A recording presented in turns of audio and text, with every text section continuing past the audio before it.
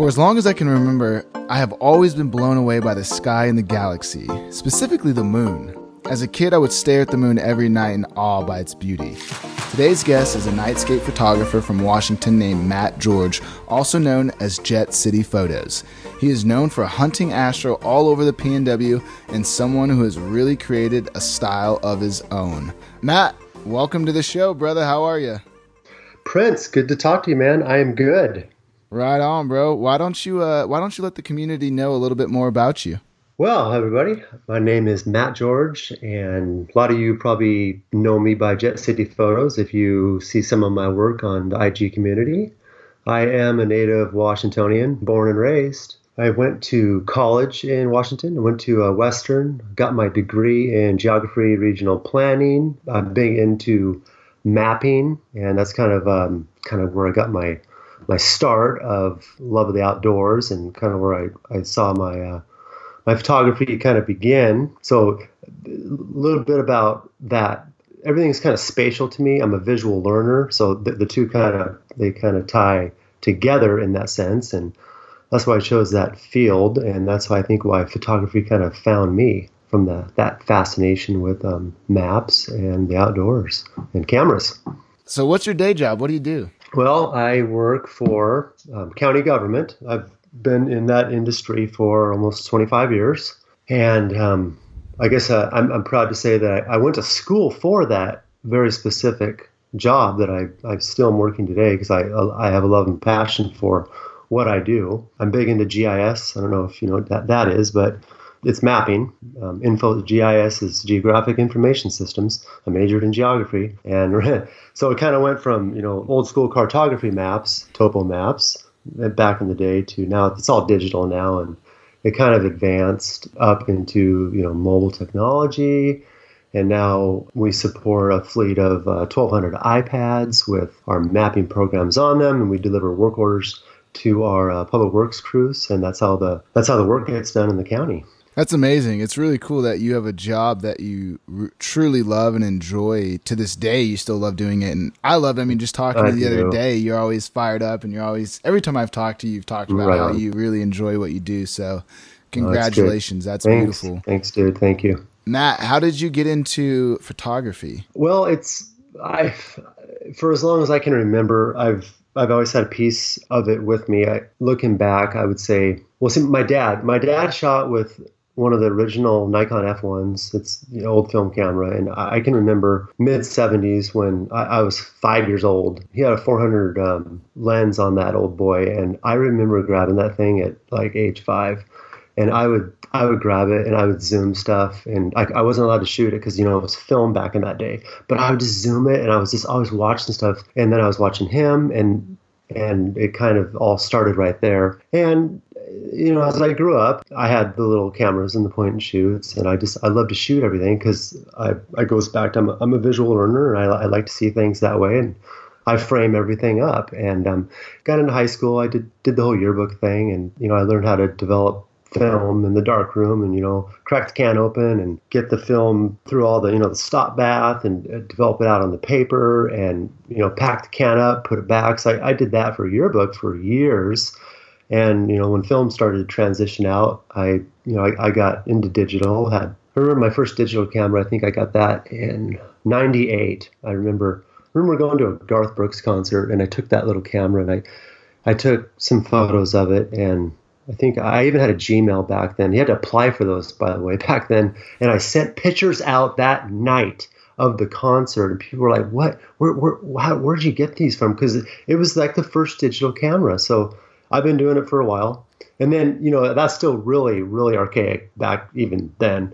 Then the camera started getting better, and technology just it doubles itself like every decade. Then I got into the DSLRs, and then now I'm into mirrorless cameras and my iPhone camera, and it's great. Technology is good. Technology is good. And with you being in tech and you've been riding the camera wave, you've seen all the phases.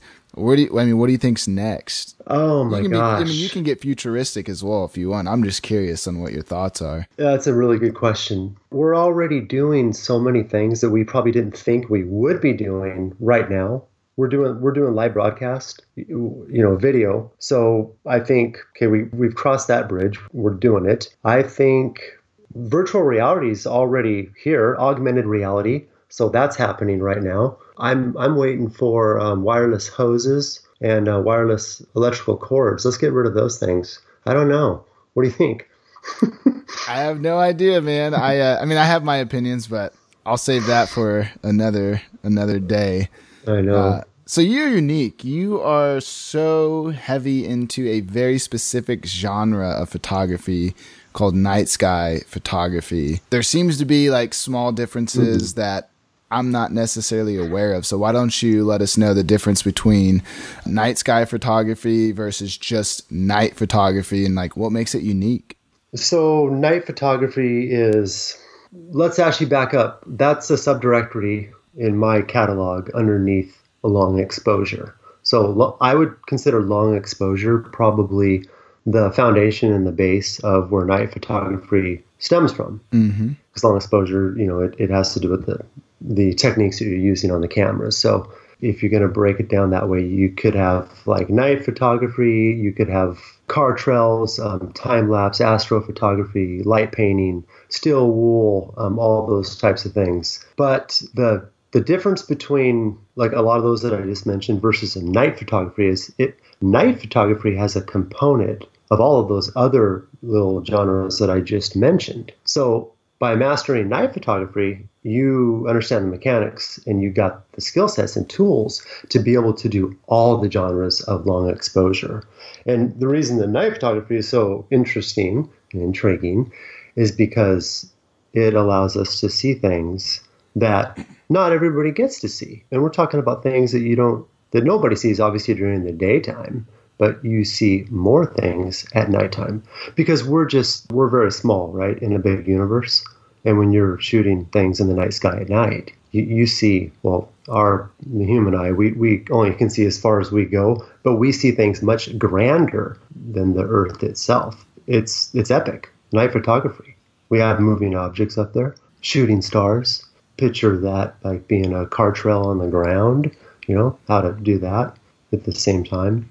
Clouds moving, long exposure, blur them, make them look creamy and smooth, bring out those things, objects, things like, the planets, the constellations, the Milky Way. It's kind of, it's a big field. It is. It's a massive field. And for me, long exposure photography specific is so therapeutic. I really got into long exposure photography when I lived in San Francisco. I was in the Bay Area and I lived down the way from Marin Headlands, right above the Golden Gate Bridge. And I would go down there like at 11 o'clock at night by myself and I'd hang out until like 2 a.m, 3 a.m. And it was so peaceful. And I would just sit there and just shoot, take beautiful long exposures. It was just a maze. Like you just sit there and, a minute later, 30 seconds later, it hits and you're just like, oh my gosh, because the naked eye can't see what is beyond. And so when you're able to, like your camera is able to pick up so much information, and when it shows you what's really happening at night, it dude, you are so right.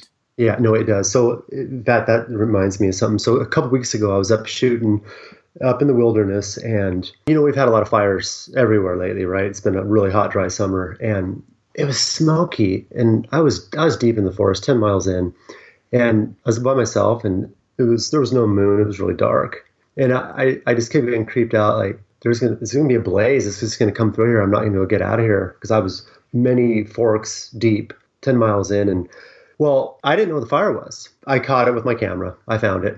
It was glowing, and then I picked up some flames, but I couldn't see it with my naked eye. It was kind of it's kind of nice to know, oh, there's the fire. I'm safe. It's on the other side of the valley. That's absolutely amazing that your camera caught that fire. It's seriously insane. There's so many uses for a camera. Like you can practically use them to do tons and tons of different things. With that said, you have some really cool, really unique work, really interesting style. What do you think? Thanks, bud. What do you think it is about your work that makes it so unique and stand out? I ask myself that question a lot, and I think what I enjoy doing with my nightscapes, I like to build character into them, and I like to build chapters in them, and so they tell a story. I don't like to just end it with there's a picture of the sky and a mountain range. I like to have more interesting things in my photos. And one of those things that I really have a lot of fun with is I like incorporating people into those types of shots. And it creates like an effect of like a juxtaposition when you pose something that people are familiar with next to something that's much grander than they are. It begs the question of more. They want to know more about that, and what were they doing up there, and what were they seeing, and what were they doing, and that's really cool that they went out and did that. So I guess you could say I like to incorporate objects into my stuff, and it just doesn't end with people because I love to shoot other things, cars or trucks and equipment, whatever, even, cabins, things. I like to have things in my shots besides just the night sky. What I love, I think, most about your photography is that when I look at your photography, I think it's very humbling. I think it's humbling when you see a person in a shot next to a massive mountain. Oh my gosh, next to the Milky Way or the Northern Lights or something. And it's just like, it's so humbling. You are just a small little person in this massive celestial galaxy of beauty. And I think that's what I really love most about a lot of your photography. It is just very humbling. And it just shows how powerful the universe is and how small we are as humans in the grand scale of just everything. Yeah, no, totally. I couldn't agree more. And that's what's really fun about it. You had a story about a crazy experience up in the mountains in Washington that's extremely rare, and that's really cool. And I would love for you to share that with us. Oh, thank you. No, I'd love to share it. Yeah, so my wife and I, we planned a little trip over Memorial Day weekend last May 2017. And shooting astrophotography, you jump around, you're going to go coast, you're going to go Cascades, you're going to go North Cascades, Olympics, whatever it be. And we're going to do North Cascades this trip. So I hadn't been to this particular section in a while. So it's kind of all new to us again to get up to there. And it's a pretty good drive from Seattle. It was about 250 miles or so. It was 3 hours on the road. And it just happened to be Memorial Day weekend was a new moon weekend. So it was super dark out. So we were going to see the night sky really good, Milky Way included. Made the trip up there, landed at Diablo Lake, took some shots around there. That was cool. And then we headed up to the Bend, deep into the North Cascades, and made it there. And it was close to probably midnight around that time. And, I parked the car and I jumped out, grabbed my equipment, and started hiking down the trail. And I started snapping some shots because I couldn't really see the Milky Way. I couldn't see the core. I knew where it should be. And it just wasn't there. I was a little disorientated why I couldn't find it. And my shots were coming out kind of weird. And I had all my settings normal on my camera. I was set on automatic white balance, and normally things just come out really good. And I kept looking at my photos. Something was off. What I'm leading into here is there was a geomagnetic storm that was unfolding in front of us, and it wasn't predicted. I didn't get any notifications for it because I'm all signed up for all that stuff. I know when that stuff's coming, and it was happening. All my images, they were glowing green, and I just thought there was something wrong with my sensor. It was overheating or something. I didn't know, but I figured it out pretty darn quick when they started dancing on the ridge. Okay. They were dancing like an music equalizer, like going up and down. It was crazy. I was beside myself. I didn't know what to do. I knew what to do, actually. I knew I couldn't have been at a better place, right time. I had my equipment with me. It's like we're 10 miles from the Canadian border, and it's midnight, no moon. Went to shoot astro, and what do I get? I get the Holy Grail. And in Washington, you can see them. I mean, they do come out. But the storms they're not very strong. And this was a big one. I think they said, because it was all over King 5 for like a week. I think this one was a G6. Category 2, level 6. G1's a minor and a G2's a moderate, and then there's levels of it. And it danced for about 3 hours. Had tickets to the grandest show in the universe, and there we were. I couldn't believe it. Dude, I could only imagine how epic that was. So one of the AOV photographers, Mark Solon, and his son Cam just got back from a Chris Boucard trip, and they went out to Greenland, and he said the Northern Lights was most amazing thing he's ever seen in his life. And they are amazing. I'm so bummed I've never had the opportunity yet to get out there to see this. And so I can only imagine for you to just walk in and accidentally run into the show of a lifetime. Like that just had to have been such a joyful experience. And you got to share it with your wife. That's really cool. Yep. No, that was awesome. It was really funny because later, after the weekend, got back, processed my stuff and, I posted a couple of shots up on IG and, tagged up some Northern Lights stuff and some of the local PNW shooters around there, they see my stuff and I see theirs. And what's funny is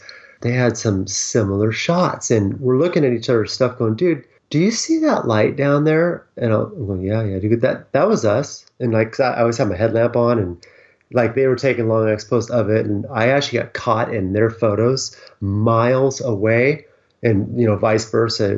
That was actually really cool. So that's insane. That goes back to like how much data these cameras can pull. It's just insane technology these days. I love it. It's awesome, dude. I got a quick question. So you shoot a lot and you shoot astro, and that's, no offense, that's weird, dude. You're older and so you're out late. How does that tie in? Like, how does that tie into the wife and family dynamic? Yeah, that's a really good question. Let's say that I'm nocturnal, and that's you're born with it. You got it or you don't. And I've had it my whole life. It's hard with my work schedule. I work a standard, set of hours working for government. So weekends come and, it's time to go out and do some of my own stuff. Family's kind of used to it. They're okay with it. That's why I kind of like to incorporate them, bring them along if I can. Because if not, I'm not going to see them because I'm going to be off shooting and stuff.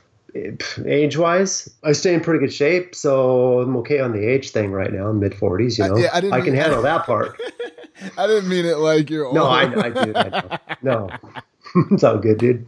My son he's just like me. So we actually pair up really well together, and he's actually kind of like my partner when we're out shooting and stuff. And so that actually works really well. That's rad. I know a few of those father-son adventure combos, and I hope that I get to be that dad one day and just go out and hopefully my, children enjoy the same passions as I do. That way we can all just go do our thing and have a lot of fun together, and my son, he's my star, dude. I feature him in all my photos, not all of them, but he's a big part of a lot of my photos. He knows what to do. He knows how long to hold for. He knows how to roll. It's awesome having that. That's seriously, that's so beautiful. Congratulations, man. Thank you. That's just awesome. With that said, who inspires you? Like, you're an awesome photographer, but who do you pull your inspiration from? So besides having, really good support from the family, I have a couple different levels of support, I guess you could say. I got my crew, and then I have people who I look up to who I don't really know, but I just know them from the community. I got a couple of good friends who, those are my boys. I can go to them. We can bounce stuff off each other, feel good with those guys, have a good time. We shoot well together and collab. It's good. So I got Eric Godfrin, that's Sin Killer Photography on IG. Some of you guys may have heard of him before. He and I click really well together. Eric has a very dark type of photography style, and he is a city boy, and he does a lot of the cityscapes. He does a lot of steel wool.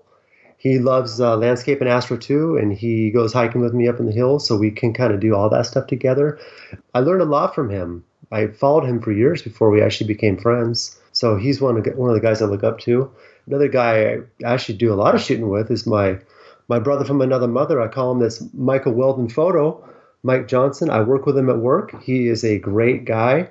We hit it off instantly at work, and we have the same passions outside of work. And we enjoy the same things. And we go on quite a few shoots during the year together. I get a lot of really good ideas from him. He's very dynamic. He's got a great personality, and we just have a really good time shooting together. So I look up to him for that type of inspiration, and that's really cool. Met another dude this year through Mike, Will Rogers. He and I went on probably one of the most epic hikes up into the Cascades we've been on. It wasn't even a night show. It was a sunset hike up to Kelly Butte, Forest Land, just outside of Mount Rainier National Park. We shot probably some of the best photography we've ever done non-night photography, and we had a really good time together. We bounced a lot of stuff off him. So I'd say those three guys right there, solid. That'd be my crew. That's the crew. That's the inspiration. Those are your boys. That's awesome. It is. It's good to have your crew. And for anyone that doesn't have a crew, just reach out to the people in your area and ask them to go shoot. Exactly. It makes things a lot easier. It's nice when you can go with friends and you have people that understand what you're going through and you can bounce ideas, and just having friends in the same space that just get it is really, really comforting and really nice to have. It's definitely a big plus. Yeah, no, thank you. Yeah, I agree. Yeah, I also want to give a shout out to a couple people who are they're a pretty big inspiration to me. I don't know them personally. I follow John Bevel's work on IG. He has a really similar style to, I believe, like what I have, and I study his work, and I get a lot of inspiration out of that. It's like we're on the same wavelength, and you guys should check that guy out. So he's got some really cool stuff. And everybody knows Tracy Lee Photos. She started Milky Way Chasers group, and she is a big inspiration to the astro community for what she's done for that. She has really pulled a lot of those people together, and she tells some really good stories, and she talks a lot of tech about it, and she's all about the hunt, and she's hardcore. And so I appreciate what she's done for the astro community, because it brings it up, and I really like that. Yeah, I feel like we got to do like an AOV PNW astro party or something, and just get a big group and do some astro shoot one weekend. Yep, there's a lot of us out there. If you look around, you gotta search though. Or should I say hunting? Tell me about the hunting. Explain, because you're serious. The first time I ever talked to you, dude, you were so lit, and you were talking to me about hunting astro, and I was like, this guy is crazy. Oh no, he's hunting astro. It's seriously, it's real. So I don't hunt myself. I don't hunt big game. Okay. But I hunt astro, and there's really a lot of parallels between the two. You have deer hunters, they have their gear and their spots and their season equipment. They got their rifle, their transport vehicle. They got all those things. Well, it's really no different than an astro hunter who's got his camera, his gear, and his travel plans, and he has his window where, he gets his ticket and his tag, and he's got to go punch his card. Well, it's the same thing. So if we're going to hunt astro, we know we have a season. We have a very short span of maybe about 4 good months, maybe 5, and that's your hunting season right there. And you only have X number of days per month that you can do it. What months are those? We're talking northern hemisphere here. Okay, so there's the Australians will tell you differently because they see a little different view than us from down under. So up here, astro hunting it begins around the new moon time of April every year. Peak season will be June, July, new moon weekend. That's it. And then you are starting to fade by August, and September's it's just barely hanging on. Here, what are we today? It's September 27. It's gone. So it is a short season. So we got the season. Season is now pretty much done for people in the northern hemisphere. What are some of the best places to shoot astro? Like, what are people looking for in a place to shoot astrophotography? Well, I mentioned earlier, it's all about juxtaposing things against the astronomical features, right? So, and what can you juxtapose against them that is going to stand out? Well, you have to be somewhere. So obviously, we know we got to be somewhere dark. And where it's dark, it means low population, and people don't live up in the peaks of the mountain ranges. So if you're in Washington, you got to head east to where there is low population, because then you don't have the light pollution. Or you head west and you go to the ocean, because then you're really looking at the abyss. You're looking off into basically Deep Space Nine. It's all black there. So you got oceans, you got mountain ranges. And most national parks have black holes in them where you could have cities abutting them, or small towns, let's say, which are going to give off some light. So if you can't get away that far, then you could always go somewhere where there's an emission of light pollution in a several mile radius. So same with state parks and wilderness areas. Those are them. Those are the areas people go for that stuff. Right on. So what are some good apps to help people who want to get into astrophotography and that will help them achieve just finding places and just getting into the space? Well, you really gotta know where the light pollution kind of transitions and ends and begins. So there's a ton of dark sky finder apps out there. But if you don't want to pay for like features that are included in those apps, you can always run like the formal websites just in your mobile browsers on your phone. If you're not at home, your computer, and you want to look up stuff, or if you are at home and you're on your browser, then just you're not going to run a mobile app. You're just going to run the browser version, and then you can seek out where is it dark at, and you can look for those areas. But you got to watch the Bortle index. I think it's a 1 through 9 system, and it'll show like Seattle is it's off the charts for light pollution. Obviously, you're not going to see stars in astro a whole lot. You'll see a few stars maybe, but you're not going to see any planets from there. So, and then as the rings of the cities kind of go out, it'll get darker and darker.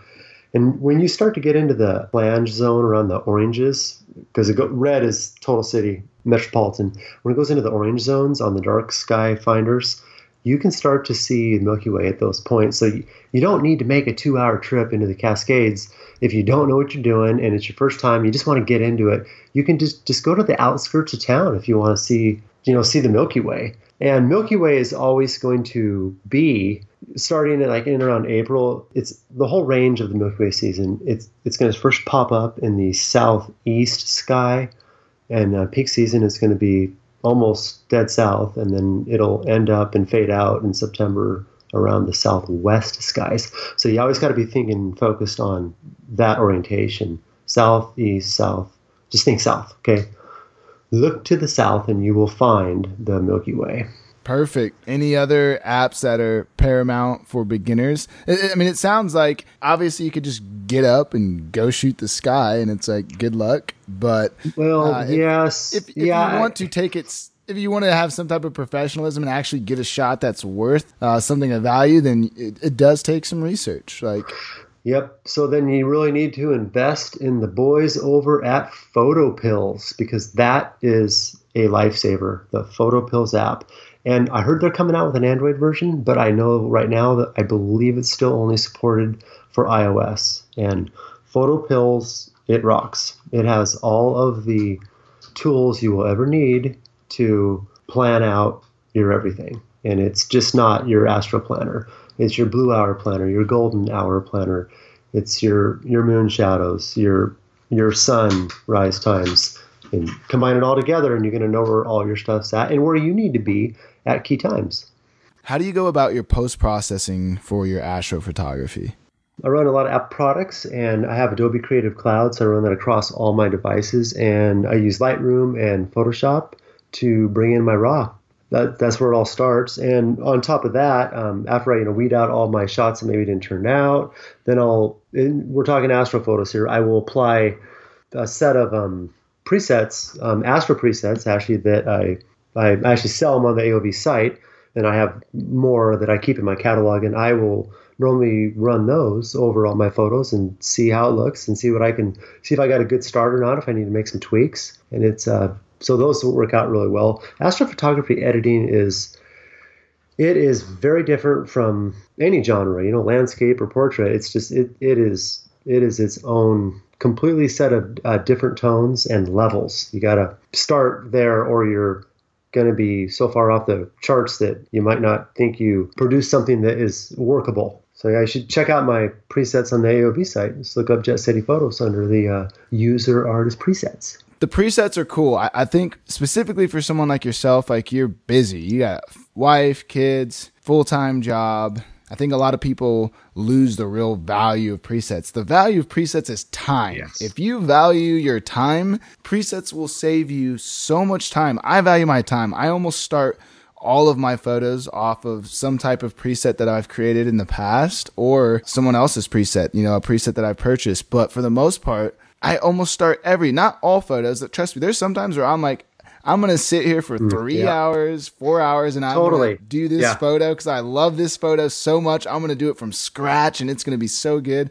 But there's not a lot of days where I can dedicate 4 hours to editing one photo. Really hard. Especially if there's 30 really good images that you want to edit. Well, yeah. I mean, think of how many shots you take on an epic weekend of shooting. I'll come home. I don't know about you, but I'll come home with, I don't know, 400 to 700 shots. I mean, we're talking, this is a 2-day, 2-nighter. I mean, if it's just a one night, I could easily do 150 to 200. So I need to bulk edit and get it done quick and then pick out the good ones. And I'm almost to the point where I haven't done it yet, but I should apply, depending on the type of photo I took, I could apply, X preset to the whole import set. Just get done with it rather than, grabbing them all. Because I have a lot of presets, dude. Oh, yeah. I think it's what you enjoy more, too. Like, for me, I personally would much rather spend more time out shooting and being outdoors than more time sitting on my laptop in my house editing from scratch. Trust me, I get a lot of joy out of that when I do that, but it's so far away from something that I could do on a regular I agree. basis. I mean, there's times when I get home from an astro shoot at, I will most peak summer, I'll shoot up until the blue hour. And then if I go over the blue hour because it's a cool area, I might even go for a Milky Way sunrise.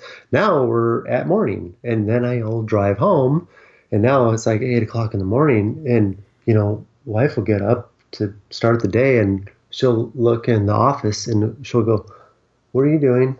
It's like, I'm just getting my pictures downloaded, and it's like, okay. Yeah, speed it up. There's only so much time. Absolutely. So what is it like to shoot astro alone in the middle of the night out in the middle of nowhere? It's I would say for the majority of the time it's really cool. I don't run into a lot of problems out there. I know I'm pretty cautious. I'm pretty aware of my surroundings. It is, you have to be careful. It is dark. It is damp. So things are slippery. It is cold, even during the summer, because you're normally up, 6, 8, 10,000 feet. So it's that epic environment. It's very cool. You see things that you don't see in the city, and you hear very odd things because you're right there. You're right there in the wild, someone else's environment, and it's not yours. It's the animals. It's creepy. So it's different. It's fun. It is. That's interesting. Do you mind explaining a little bit more about the moon cycles? Yeah, sure. Explain a little bit about moon cycles and then what you're looking for as far as shooting astro with moon cycles. Like when you see this type of moon, all right, get out somewhere and go shoot. Everybody says if you're going to go shoot astro, you got to do it on a new moon weekend. Okay, well, that is true for the most part. And if you don't know what a new moon means, you would think a new moon means, it's there, it's new, it's appeared again. A new moon means there is no moon. It does not rise and set in that 24-hour period. Happens once a month. So that's great. That's great and all, because you can see the dark sky and you can bring out those features, really enriched details in them. But if you're in an area where you don't have any light pollution from a city, let's say, that's going to backlight a whole mountain range, and then you got your astro there, you're actually not get very good photos. It's going to be too dark. So you need to learn to use some moonlight to help illuminate your landscape. But you can't use, the full-on moonlight, because a full moon or something that's near a full moon, it's going to blow everything out. You won't really see a whole lot of Milky Way. So you need to look at the other moon cycles. So there's about 5 I think there is 5. There's new moon, everybody's probably heard of there's waxing gibbous, there's waning gibbous, and then new moon, last quarter. So you can actually shoot astro in all of those except for the full moon cycle, okay? They have rise and set times, which is really good, so you got to pay attention to those. So say you're in the mountain range and there's a lake that's down below and you want to illuminate it, you're going to know when that moon's going to come over the mountain range. And if it's in a waning moon cycle, that means you're at about 25% brightness of the moon. That's perfect. and because it's just a subtle amount of light, but it's going to beautifully light up the lake and the water, so you can get long exposure reflection on that, along with Milky Way in the background and all that good stuff. And you'll be able to actually turn out your shots. And a waning gibbous moon doesn't mean that it's going to then go high noon in the sky and then ruin your stuff. It will stay low on the horizon the whole way over. Then it'll kind of come up in the east, set in the west. And the reason the waning is better than a waxing gibbous cycle is because the start and stop times of those are key.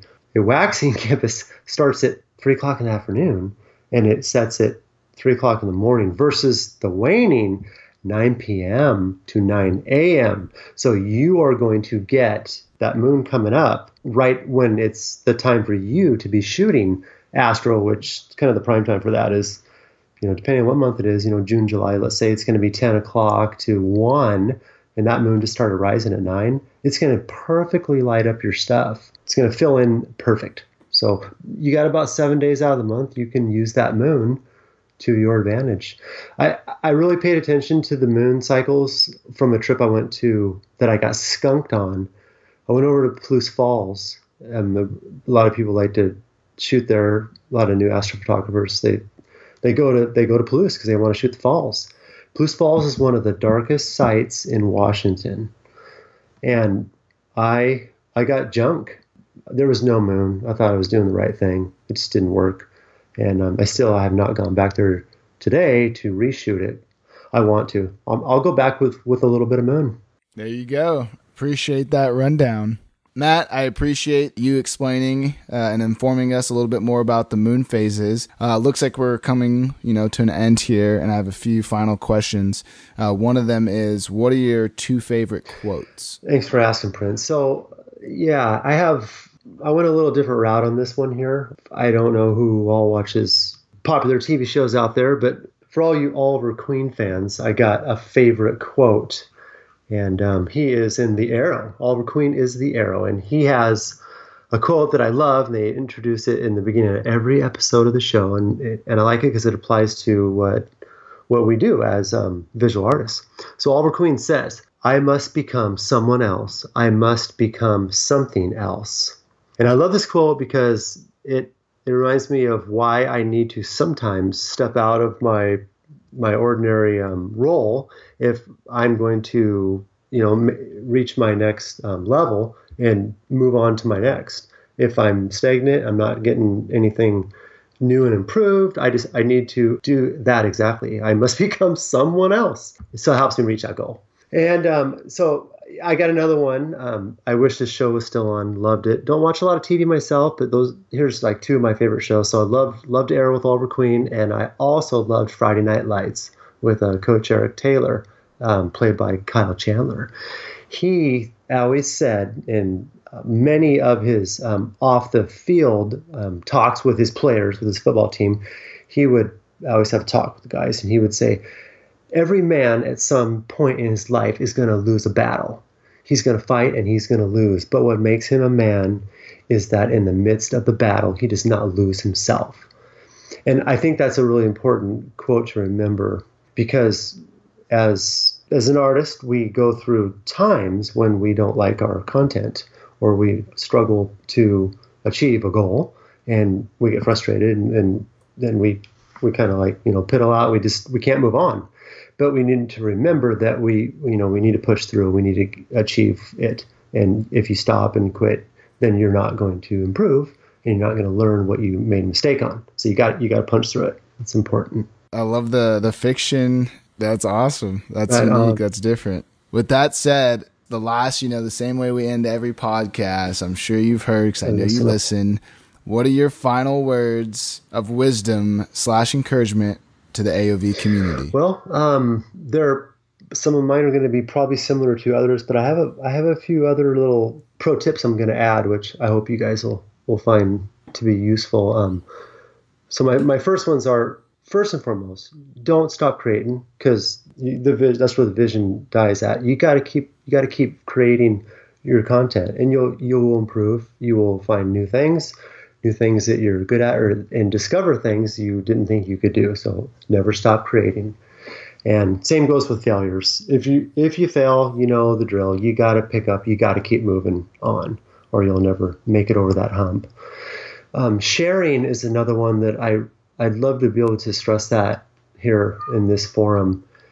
People need to share your trade secrets and your tips, and don't be afraid to think that it's going to hurt you if you share something with someone else, because that's how we learn. We learn from other people. It doesn't mean that you won't be the only person to do that shot or that technique. You could give two people the same piece of equipment and put them in the same environment and same settings and go out and shoot it. And I guarantee you, not one of those photographers is going to have the same final result as the other. It doesn't hurt to share. Help others out. That's how we learn. And leave feedback. People want feedback, They don't want just smileys and thumbs ups. Those are cool, but put some words in there. Leave a comment for people every once in a while. If you get really busy, just stop and check in. Leave feedback for people.